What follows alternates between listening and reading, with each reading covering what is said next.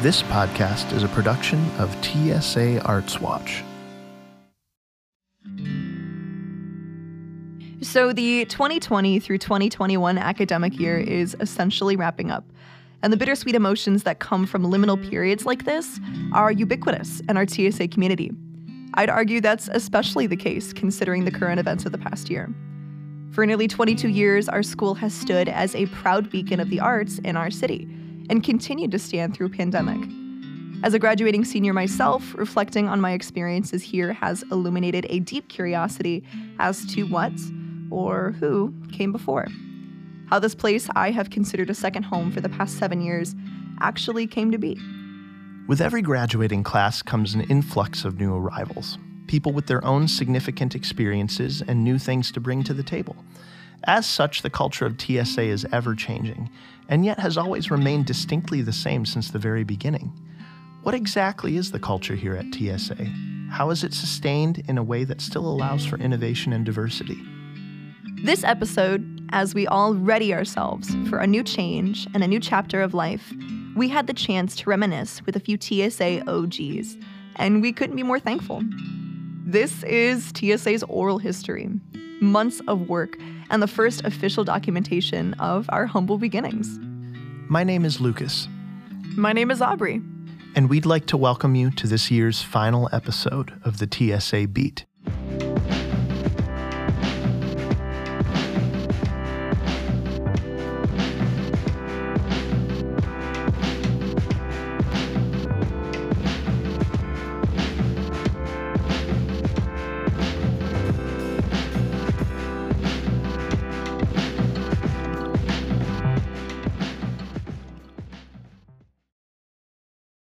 I'm Elizabeth Emmert. I am a founding board member of Toledo School for the Arts, and currently I am a development consultant for the school. I like to say I've been with the school since before the beginning, because we opened in September of '99, but the very first meeting about doing a charter school focused on the arts was in May of '98. They gathered together a great mix of people, educators, arts leaders, artists, and community leaders. We met early one morning at the Toledo Club, and the question was, could Toledo support something like this? So it was a great mix of visionaries and people who knew how to run schools. Come March or April, we decided, okay, we better get serious about this and hire an official director. My name is Martin Porter. I am the first director of Toledo School for the Arts. I was hired in June of '99. At that time, I was serving as the director of the Council for the Arts down in Lima. And a friend of mine, an old musician buddy, brought me the news clipping in the want ads that they were opening this school and were looking for a director. And I was finally offered the job and hired in June. And so we had 88 days to work. We had no office space. We had no building, no faculty, no chairs, no students, nothing. My first hires, one was David Sagers. I had worked as a musician with David for years. He had worked at the Art Museum. I really trusted David, and we knew each other so well that I felt like I was going to have an artistic director to help put all the team and courses and stuff together. And then my first teacher was Lee Reamer, who I knew through my wife. They had both been teachers at Lakota schools. And Lee was an out-of-the-box thinker, and she could teach math concepts in 20 different ways. So I knew that we needed somebody who had those skills because the student body was going to be pretty diverse. I'm David Sagers. I'm the artistic director of the school and have been since we founded. We were trying to find artists who could teach, because it's been a guiding principle that when we bring arts teachers into the building, that they're practitioners as well as educators. And, over the years, sometimes they've been more practitioner than educator. And trying to find all these people in that first couple of years was really pretty difficult. The school didn't have any kind of reputation, and it was kind of a leap of faith for anybody to come and work for us. We did decide to have the school start out in the Secor building. We rented space there. The Secor was an old hotel, so the classrooms were a little small because they were the size of hotel rooms. We started with about 127 students in grades 7 through 9, 3 grades, and then each year only add the next grade. So the first 9th grade became the first 10th grade, became the first 11th grade, became the first seniors. We initially wanted the school to be a place where students who are interested in the arts could come for regular school, because a lot of the public districts at the time, when they needed to cut the budget, of course, one of the first things to cut were the arts departments. And for some kids, that's kind of one major reason they go to school.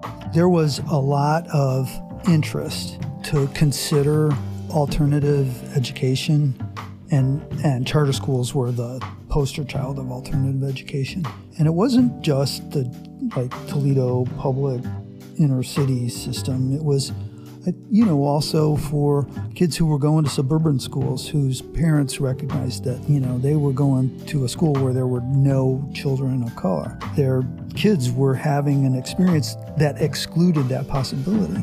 They wanted that experience for their kids that was a more real world experience. I'm Mike Calabrese. I was one of the founding board members involved from 1998. We at first thought we were going to have to form our own school district, and we did not want to do that. So we were lucky enough to get sponsorship from Toledo Public Schools. Toledo Public Schools was a tenant of theirs on the 2nd floor, and we came in and renovated the 3rd floor and turned that into Toledo School for the Arts. I am Diana Anderson. This is my 23rd year teaching at TSA. I teach beginning, intermediate, and advanced string orchestras, chamber music, and beginning and intermediate guitar, as well as run the mariachi ensemble. For me, the way that I got into TSA, Marty Porter and I played a summer festival together for over a decade. And when he had this idea for the school, we were at this gig for the summer, and he said, "Hey, I'm going to start this school." I was like, "Okay, whatever." And then when we got back closer to the fall, he was like, "No, we're really doing it." For me as a full-time symphony musician, it was definitely just a side gig. At the beginning, we taught 2 days a week or 3 days a week. And funny story about that is that free parking, which is between 11 and 1, so we were all scheduled between 11 and 1 so that we could just come in with the free parking, do our thing, and leave. I'm Dave Gerke. I'm development director for the last 17, 18 years at TSA. And I started off as a music teacher, but I'm really just a drummer. So when I got to TSA, I was part-time. I was resistant. I was there in the first year. Marty Porter walked me through an empty building. He said, "Well, this is one of the rooms we're building," and there were construction guys in there doing all their work and putting up walls and whatnot. I kind of reluctantly agreed in the first year. I owned a music store at the time and had taught at another public school for a while, and I really loved it because it paid well. Really cool environment. Every time I asked for something, I got it. There were no issues with budget or anything like that. But I would walk off the field at the end of a rehearsal, and I would say to myself, "Shoo, man, you can't teach soul. You just can't teach soul." And these kids could read music really, really well, but they didn't have a lot of ensemble experiences about how to play and how to, it just kind of void of feeling, in my opinion, about stuff. And I really struggled with that for many years, like how to teach soul. And I really didn't like it, so I just went back to my regular drum shop gig, and I still played on weekends in Detroit and Toledo. And the summer before the school opened, I was like in my late 30s and kind of starting this new semi-settled down life. Marty Porter approached me at my drum shop. The charter school movement was very volatile, and to some extent probably still is, but not to the degree it was. The group of people we had kind of liked that. We were so loose in lots of ways that other schools wouldn't take a chance. And I remember teachers coming saying, "Are you sure we can do this? I'm worried about liability." And I just would always tell them that's why we have insurance. I mean, it was like a revolving door trying to get people in the building. Plus, we were bringing teachers in to work in these spaces that were left over from whoever the last tenant had been. Like there was this room on the first floor where Registered Bistro is right now that had like a chain link fence enclosing this small area that had been used as like a daycare center, and that's how they were keeping the kids from running loose. And Laura Nora had to teach English in that classroom to like 7th graders. It was only a classroom because it had a chain link fence around it. It was the Wild West. We would call them work days, and we would ask everybody to come. And I think without exception in the early years, every faculty member, every board member showed up. We would joke about the fact that in the early years we would recruit board members because they had a trade. And I still remember in Mr. Gerke's drum studio, we had rigged up a window in that studio that you could remove. And it was big enough to get sheets of drywall through from the street. And so what we did was we would make sure the drywall deliveries happened on Saturday because there was nobody working at the building codes place. And so we would yank the window out, it would lift the drywall up, we'd drag it off in the studio, and then we'd hang it on the new rooms that we had laid out. But I remember the fire inspector used to come through, and we went up to the second floor, which we had completely turned into classrooms and had been a pretty open space. And he said, "This all looks real different to me." And I told him that we had painted. It looks so much better, don't you think? We were doing a lot of stuff that wasn't strictly coded.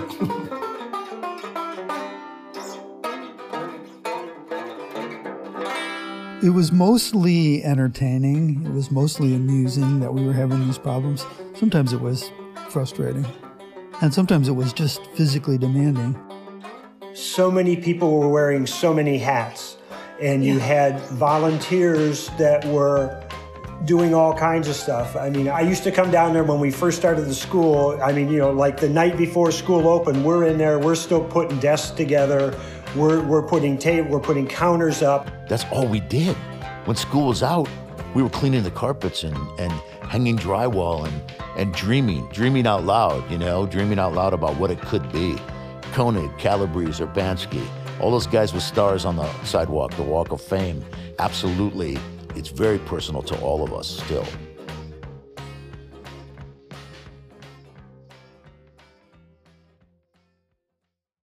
With so much having transpired already since the first inception of the idea for the school, the time had now come to open the doors to the community at large. The pillars were in place, but things were still far from certain. Had students in for the first day of classes, and we'd managed to get 3 full classes, 7th, 8th, and 9th grade, up to the size that we thought we could manage. And they were filled up pretty well, and we brought all the kids in. And we spent the first day having them fill out, like questionnaires about what classes they were interested in taking and, given what we thought we could offer. And then Marty and Joan Williams and I stayed up all night long making the class rosters for the students the next day that they came back to school. And we worked around 4 or so in the morning, and I went home and took a shower. And my wife says, "Do you really think this is a good idea, working at this place?" And I'm like, "I don't know, not right now." The night before, we had built schedules for all the students. Mrs. Williams, Mr. Sagers, and I were there until I think it was around 4:30 in the morning. And I drove home, put my suit on, came back to welcome students. And before we opened the doors, I was breaking up a fight in the middle of the street out in front at the bus stop. So we knew early on that some of our aspirations were going to take time. That the student population that we had, some of them were absolutely focused and excited about an arts education. Others were there kind of as refugees from bad situations wherever they were. So it was pretty wild and woolly, but the group that we brought together were incredibly tough. They wanted to be a part of building something, and from that point forward, it was really the determination of the team. Honestly, it shocked me at the time, and it still does. There was no facility when we were selling that first summer before we were going to open. And, given that none of us had been hired before like June, it was shocking that anybody would send their kids to this place. There weren't classrooms to show anybody. It was just like a floor plan. This is what it's going to look like. And it didn't look like that for at least the first quarter of the school year. We had this music room that was just full with amps and guitars and stuff that had been donated. 7 or 8 kids just sitting around, fooling around on this stuff. And, that's a really awesome way to learn. I mean, especially, in some art forms, just having this unlimited amount of time to experiment. And it was a really dynamic way to learn, but it was like a really disorganized way to do it too. What kid would not love that environment? But it was surprising that their parents were willing to put up with it. But I mean, it was fun, and it was happening in real time. It was like everybody had a sense of, well, we're building something from scratch.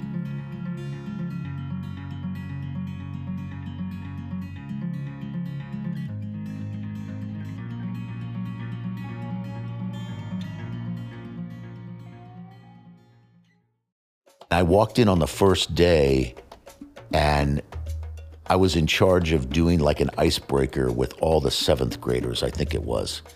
25, 35 kids walked in. I think we had 125 kids when we started. And this group of kids came in, and I saw these little teeny tiny ballerinas in the same room with these great big kids that clearly had missed a couple of grades or been held back. And like there was this extremely wide range of students in this space. I remember thinking, man, this is never gonna work. This thing is just not gonna work.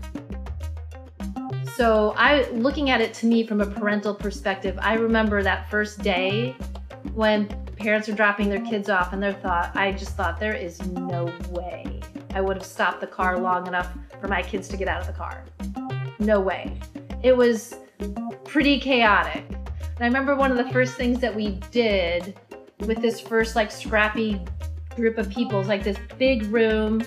Gerke ran a drum circle thing, and I was like, oh Lord, is this what it's gonna be? A couple days in, I remember bringing a bunch of hand drums in, and we just created this drum circle. And there was so much soul emitting from that room and from those players that I thought, man, maybe this could work. I think this could work. I'm Deb Calabrese, or Miss Breeze, as they called me. I was there from the beginning, 1999, through 2006 or 7. Yeah. Oops, did I mention I was the dance teacher? I didn't know Gerke before the school. It was the first day. He walked by and he had a drum, and I had my tap shoes on, and he sort of glanced in my room and he goes, hey, you want to jam? And I said, sure. So he sat down, he started playing, I started tapping, and the kids got all excited and turned on by that. It just sort of happened. It wasn't planned at the very, very beginning. I walked in there, with my tap shoes and my boom box at the time. As we went around the room, I realized that when I'd say, let's do an icebreaker, let's all stand in a circle first, and you can tell me your name if you'd like to, and why you're here. And I'm thinking I'm going to hear because I love to dance, I love to sing, I love to do this.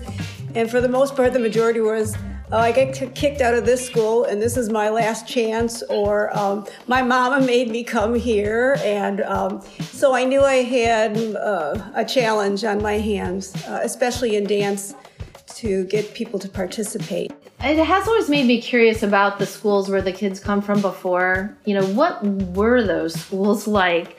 Like the walls that the kids had up? What was it about, being in school before that made these walls develop? You know, and I don't know the answer to that. One of the things that I did at the very beginning just to get like discipline going, I'm also a Suzuki trained teacher, but one of the things that always happens in a Suzuki lesson is you bow in and bow out, just like in a martial arts class.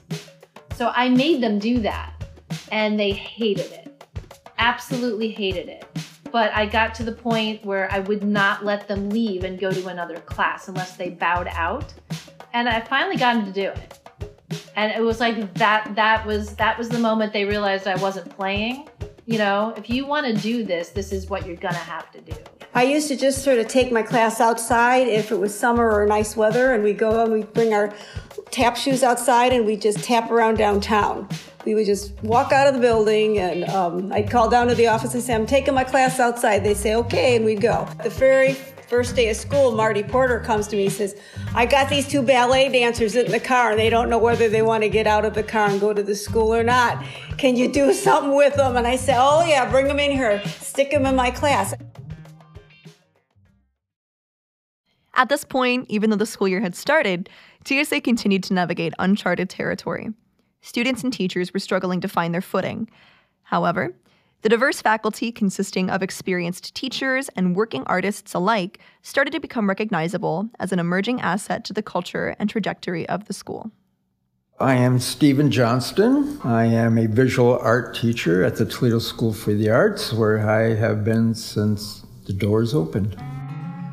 The arts teachers, many of them were not educators, because in the state of Ohio, if someone has a college degree and a sufficient amount of expertise in a given area, they can be hard to teach. We had, therefore, individuals who indeed were trained in how to manage a classroom, and others who were not so keyed into doing that. So the environment in anyone's given classroom could vary quite a bit.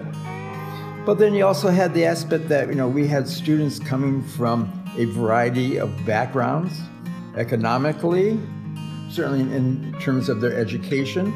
We became a place sought out by parents who really wanted to have their children be safe. There was no building above us. We were like the roof in the middle of the building. So ice would fall from like the other parts of the building and land on the ceiling. And the room was freezing. So there was a point where we had a propane heater, which is completely against every building code imaginable. So we would just put it on and then turn it off. I mean, that was absolutely insane. We were probably a little rougher around the edges, with some of our student body than what we are now. That first year of the school, especially after I took over the social studies class, the American history class, by the end of the year, I pretty much felt I was the king of detentions. Memories fade with time, and perhaps some of the things I dealt with then, if I was confronted with them today, I'd have a whole different take on it. I personally never felt it was, chaos. Not ever to a point where I felt that like, hey, this is a zoo, and what the heck am I doing here? And, do I want to be here for another, 5 minutes, let alone another 20 years? Deep inside, you see the good in every student, and you just pray and you hope that you can pull that out of them. That type of success makes you go back and do it every day. TSA was created to serve the community, so it came as no surprise when the community helped to return the favor. For those working hard at TSA in the early days, to know that you had the support of your target audience was a serious boost of morale. Some of those relationships continue to this day. Yeah, they were from Gerke, from the Drum Depot. Nothing like getting a fleet of violins from the Drum Depot. Well, and, there's a lot of funny stories about those because, back in the day, we trusted our students a lot less than we trust them now. So I did something I never thought I would do is, use a engraver to write, TSA on the back. We just want to make sure if they walked away, we could get it back from the pawn shop. I was good friends from the symphony with Joe Morin, and he he said that they weren't allowed to give away instruments they were no longer using for some weird tax rule or something, but they were allowed to throw them in the dumpster, which seemed ridiculous. So he would call me and say, "Hey, there's gonna be a couple cellos in the dumpster this afternoon." And so that's our first cellos were dumpster cellos, and I still have them. We'd come back every day, and it got a little bit better every day. And Marty was really good at giving you a pep talk and saying, "No, it's gonna be all right, it's gonna be all right." But I remember him showing me my room after the walls got put up several weeks later, and it was empty. And I'm like, "Okay, what about, tables and chairs?" He's like, "You're just gonna have to be creative, man." And he walked away. And I'm like, "What? Like no tables and chairs?" And the kids helped me paint the walls. We stayed after school, and we built the thing from the ground up, from literally nothing. I mean, we had classes at the Valentine. We had classes across the street at what used to be a bank basement because we didn't have all the spaces that we needed. And when we wanted to meet as a full group, we had very limited opportunity. We just really used the neighborhood as our schoolroom. It was funny because a lot of it was out of necessity, but what it really did was build the community partnerships around which we had hoped to build the school. I got the mission statement from every arts organization in town, and all of them said without reservation, "and partners in education." So I put on my suit and tie and I went to every one of them and I said, "Okay, you're saying you're partners in education. What do you have for us?" And the Toledo Symphony was one of the very first ones to come in. They started helping us provide private lessons. The museum opened their doors to us in ways that other schools had never imagined. The zoo allowed us to teach. We taught a biology class, a theater class, because we didn't have a science lab. I had no test tubes, no nothing. But the zoo had some space that wasn't being used. So it was those kind of community things that made such a difference. The first dances that they would have. Oh. Marty would have to go. He would drag Ann along. We would go with them. We would act as chaperones. Over at the shelter house, over at Joey Brown Park or at Danny Thomas Park. It was just part of the fabric of the school. Everybody went together. The first proms that we did, the stuff up at the top of the Secor building, the landlords that owned the building wanted to see us succeed, so they would say, "Well, go ahead, use the 4th floor. Nobody's in that space right now," or use the 12th floor. And we would do all kinds of stuff like that. It was always some type of put it together, with baling wire and duct tape, and you'd have a great time. He would come in, and if things needed to be, like the toilets, I think that happened in the toilets or the sinks or something in the bathroom. So he came in with his little work bucket and when he was done, he came into my classroom and he said, he came in, he said, "Hi, blah, blah, blah." And then when he said goodbye, he kissed me goodbye. And she was like, "Oh, Miss Breeze kissed the janitor." And I was like, "What?" And he says, "You kissed the janitor." And I said, "That's not the janitor, that's my husband." Because they always saw him repairing things and working on things. No one had money to buy tap shoes, so I begged, borrowed, and stole and went to the different stores and said, "Hey," got donations. And then when we went to the dance competitions, they were like, the finals were in Florida in Disney World, and they were like, "Well, we don't have any money, we can't send the kids there." I rented a van and I drove, and one of the other advisors and I drove our students down, and we won first place out of everyone in the country. They would look at me and they say, "Miss Breeze, I never thought I'd even get to Disney World my whole life." It's the first time they had been out of Toledo. We knew that we could succeed. I do have to laugh because the young, scrappy, and hungry, that's TSA at the beginning, definitely. It became your social fabric. It truly was. Like you said, the kids don't understand. It was blood, sweat, and tears and years to get any kind of an art school up. What everyone did, I learned how to spackle because I worked there, You had that common thread that tied you together and sewed you together, and, you live or die by each other. Lee Reamer, whose sidewalk star you might have seen along Adams Street, was an extremely critical factor in helping establish TSA. Though she passed in 2009, her legacy still lives on today.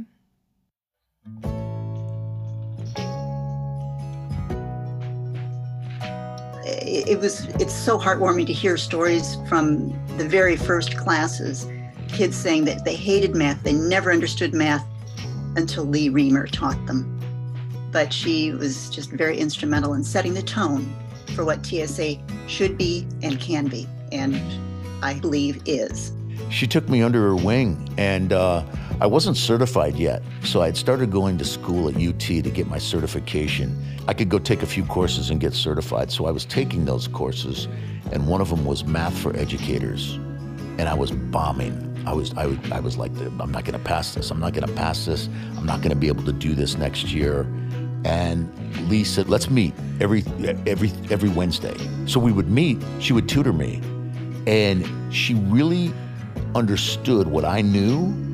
She would say, did you ever lay tile? Did you ever help your dad lay tile when you were a kid? Like, yeah, sure, the peel and stick thing. She goes, that's what geometry is, but these tiles are different sizes.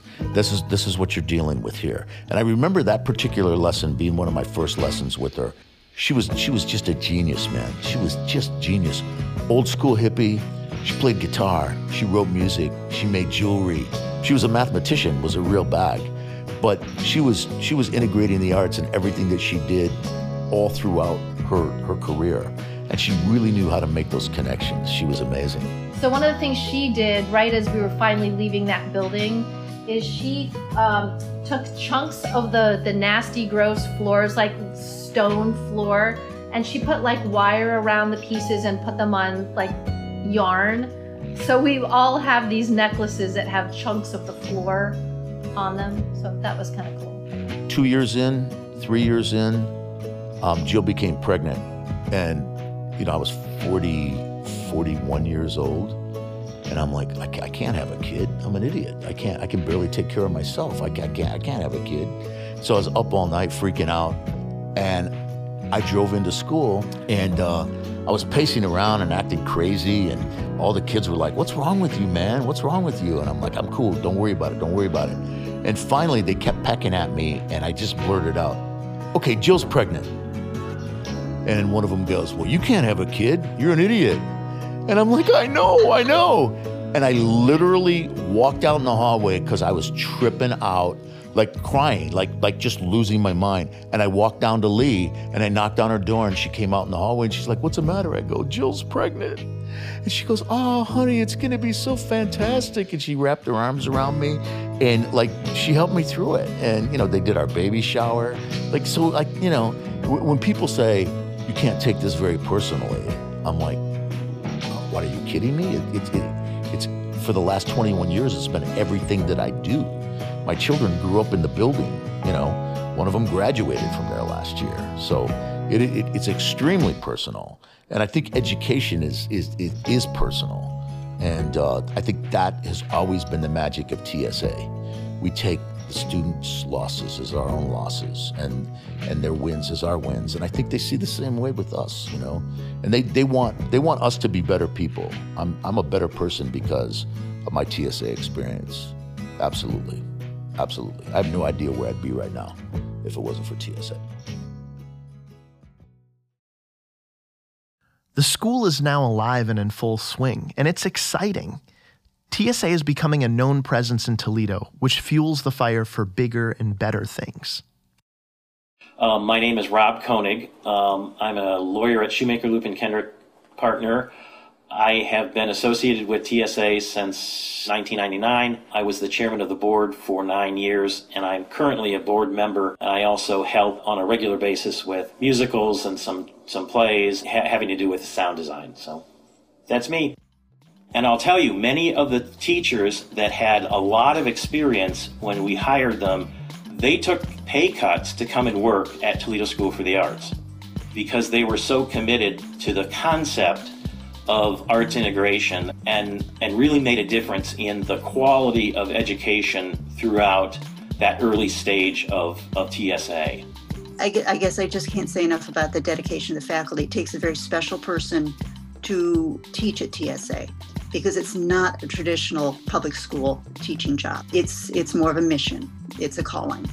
I've always believed very firmly that TSA must succeed academically and do well by our students. As Marty Porter might say, you're not just tap dancing your way through high school. Charter schools at the outset were required to have sponsors, and our initial sponsor was Toledo Public Schools. And the superintendent that granted us the right to have a school and agreed to be our sponsor shook hands on the deal and immediately retired. The next superintendent wanted no part of it. TPS essentially set up a group of people to come in and assess what the school was doing, how they were doing it, and make a recommendation as to renewing the contract or not renewing the contract. And this was a very big thing for the school because if we didn't have a sponsor, we didn't have a school. TPS put together a team of 4 or 5 teachers, and they came in and they were all very pleasant. They were not there to make friends. They were just there to see what was going on and make a report back. I was at the TPS meeting when they ultimately reported back to TPS, and Marty and I were going in thinking that we were going to get a beating. The teachers and the one that actually gave the presentation, they got to the report part. And at one point, one of the reviewers began to cry and said that one of the students that she had always viewed as a troubled student was finding such success at our place, and that she was so impressed with what she had seen that she could find no reason for them not to renew our charter. That was, for me, that was a kind of a heart-stop, powerful moment. Things got pretty normal pretty quickly, though. Things like First Friday, we also had Third Thursday. Those started to be like, a regular thing right away. And I think I can attribute those to us really getting on a roll, because not only did the students now have expectations, but the community did too. Slowly we began to expand, and then at a certain point, they imposed the proficiency tests, as they were called at that time. And our students did exceedingly well. Our staff had really gotten them ready. From that point on, people had a different view of what our school was. I remember sitting with Marty in his office one day in the second year of the school, and we were just daydreaming really about how, one day we would like to be that arts organization that sat at the table with the museum and the symphony and the, arts commission, and was one of the big dogs in town. And it seemed unattainable really at that point. Then 10 years ago practically, that the museum had put the school in their 5-year master plan as one of their points of community involvement. Symphony has been providing teachers to the school from year 4 or 5. We are one of those players in town. We are one of those arts organizations that provides a significant improvement to the city.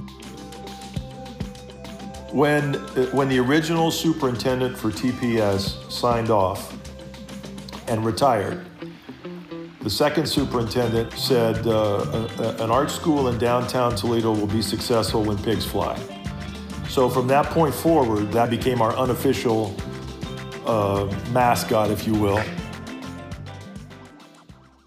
Kaleidoscope is TSA's signature showcase, one that our community regularly anticipates. Though Kaleidoscope wasn't always the behemoth it is today, it is a tradition that has lasted since its conception in 1999. I mean, the first thing you learn in theatrical improvisation exercise is that you never say no. And it was that kind of way in the school right from the beginning and throughout. Somebody would have a crazy idea, and, there's always somebody who's going to say, oh, I don't know about that. Like me, I'm always the person that's always going to say, oh, I don't know about that. At the same token, it's like, yeah, let's give it a try. Why not? When we got to December of that first year and we wanted to do some kind of performance, but nobody had anything ready to go. I mean, we'd only been working with these students for a couple of months, and most of that was without any equipment and not in a room. I remembered, from college that we always did a performance in the music department that was called Kaleidoscope, and it was just one number from each group. And one number from each of the different classes we were offering was kind of enough. It was, revelatory. It was like there's, a true interest in this. And it was an interest that was pretty easy to sustain. My orchestra students played Twinkle, Twinkle, Little Star Variations. Now, they played it really well, but that's where we were.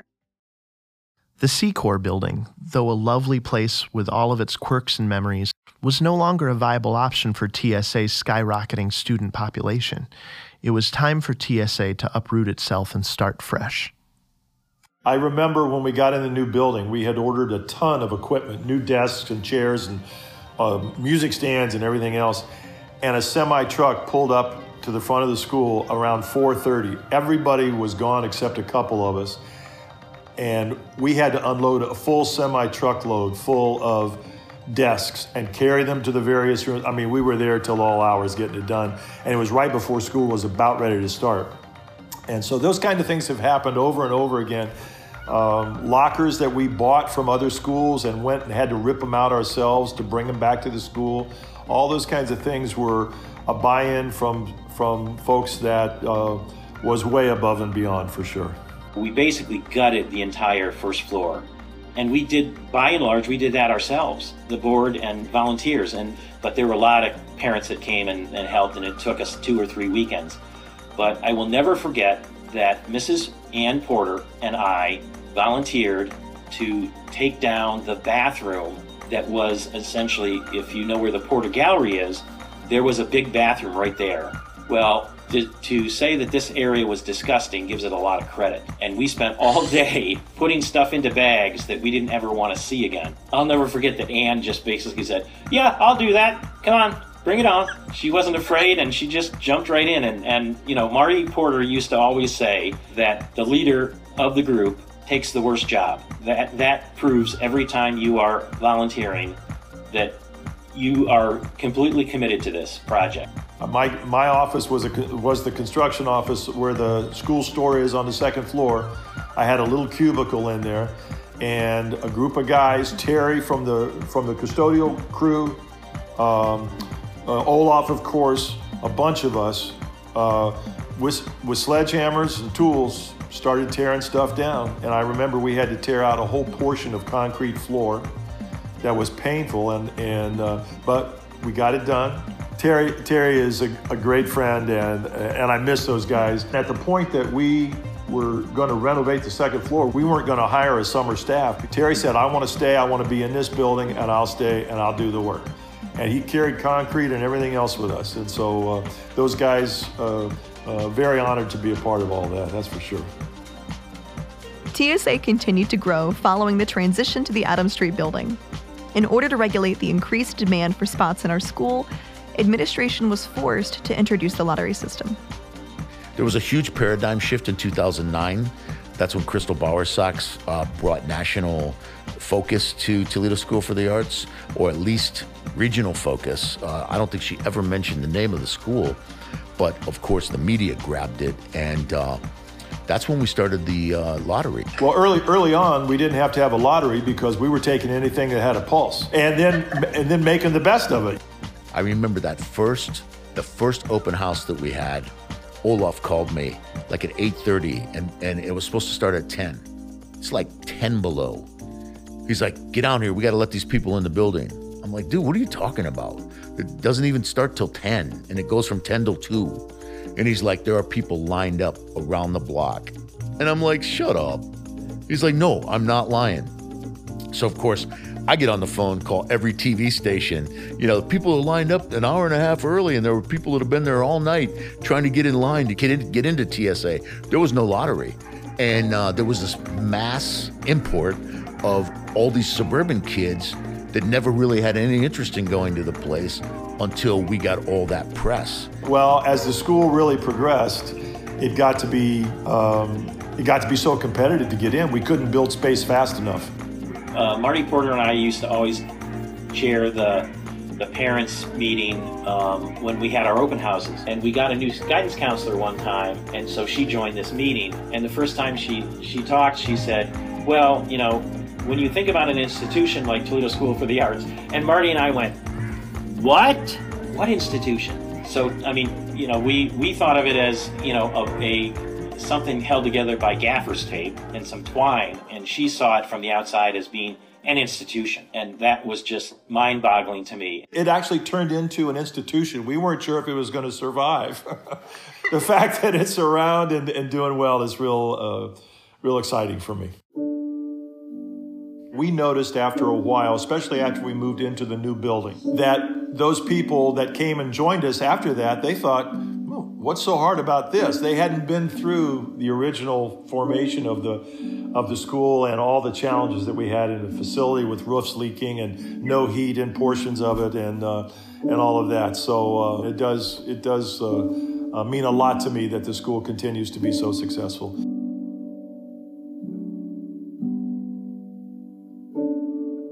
We had an ambassador meeting. Natalie Gray, a graduate of TSA, who worked in our office for a couple of years, who now works for the Arts Commission. She was our guest visitor. She was talking about her experience at TSA, and at one point she stopped and she said, so what about you guys? What's your experience like? She goes, I guess what I would like to know as an alum is, how's my school? And Lily Buck started talking about her experience, and she got choked up and needed some time. And I was like, okay, we're all right. We're all right. It's still that way for everybody. Because, you know, I'm down in the development office, especially now. I barely see anybody. And I wonder if it's sustaining, you know, if Lee Reamer's still in the building. And of course, she died in 2009, but I always say her spirit's in the building. Is she still there? And when I hear Lily Buck talk, and I hear these other students like you talk, and they get choked up like, this has been the most precious thing in my life. It's pretty powerful. That was not my high school experience. Usually we've been saying between 20 and 30 different school districts, but that still doesn't tell the whole story of where all of our students come from. It's like 65. It's mind-blowing. More tangible, I think, than the money for me is seeing the success of our students and seeing kids being able to enjoy going to school. We have so many stories of parents saying, you know, my kid never did well in school until they went to TSA. They were failing their classes, and now they're getting A's and B's. And again, it's not because TSA is so easy. It's because they're actually learning the material. They're getting it. You know, we had a concept from early on that we wanted the kids to be out doing the work in their profession as fast as we could. You know, my theory about that is that students have an instinctive understanding about what is real work and what is school work. So giving them an opportunity to be performing in public for like a real gig and not like a school concert has a significant difference in how seriously they'll take it. So that was initially a really important philosophy that we built and maintained. We learned really early to stay out of the teacher's way. Give them an idea, turn them loose, and then don't mess with it, and let's see what happens. And oftentimes there's not many places for people to explore and to try. We didn't care if we failed. I mean, we cared, but it was okay. What we wanted you to do was try something different. And that has been the core of the school. And the people who remain over a long period of time there get that to their soul, I think. We all worked very hard, and one day we realized that we built something bigger than ourselves. And that's the cool thing. The life of the school is very reflective of how the arts work in the real world. I mean, you really are only as good as your last performance. Your laurels don't count for very much in the real world of the arts. Every year, we're about proving again that we still have got it, that we're still bringing creative ideas and are still performing at an unexpected level. I never finish a year feeling like we've left everything said and done. And it always feels like there's just infinite possibilities waiting. It is the absolute greatest blessing that I've had on my life, and I can't imagine anything else that I would rather be doing.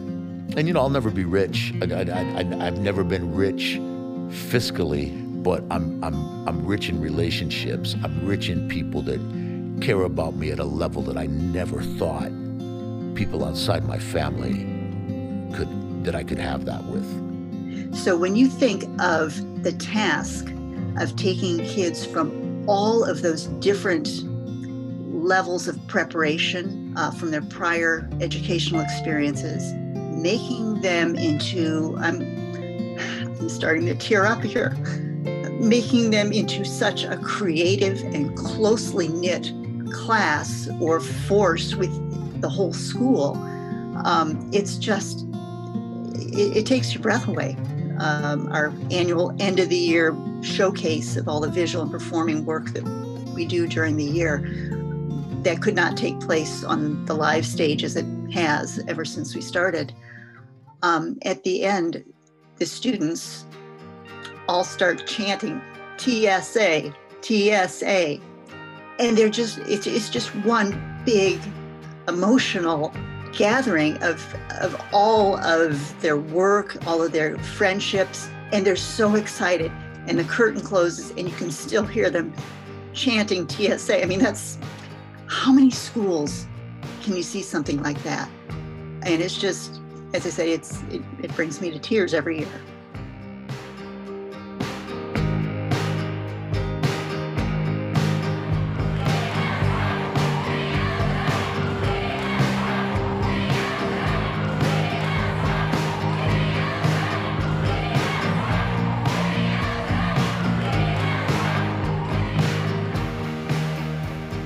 The TSA Beat is a production of Toledo School for the Arts and is available on TSA streaming service ArtsWatch.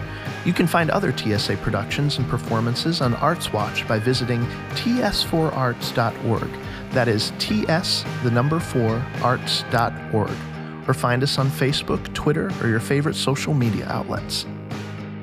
Special thanks to all of our guests, TSA faculty and administration present and past, Marty Porter, David Sagers, Rob Koenig, Elizabeth Emmert, Deb and Mike Calabrese, Diana Anderson, Stephen Johnston, and Dave Gerke.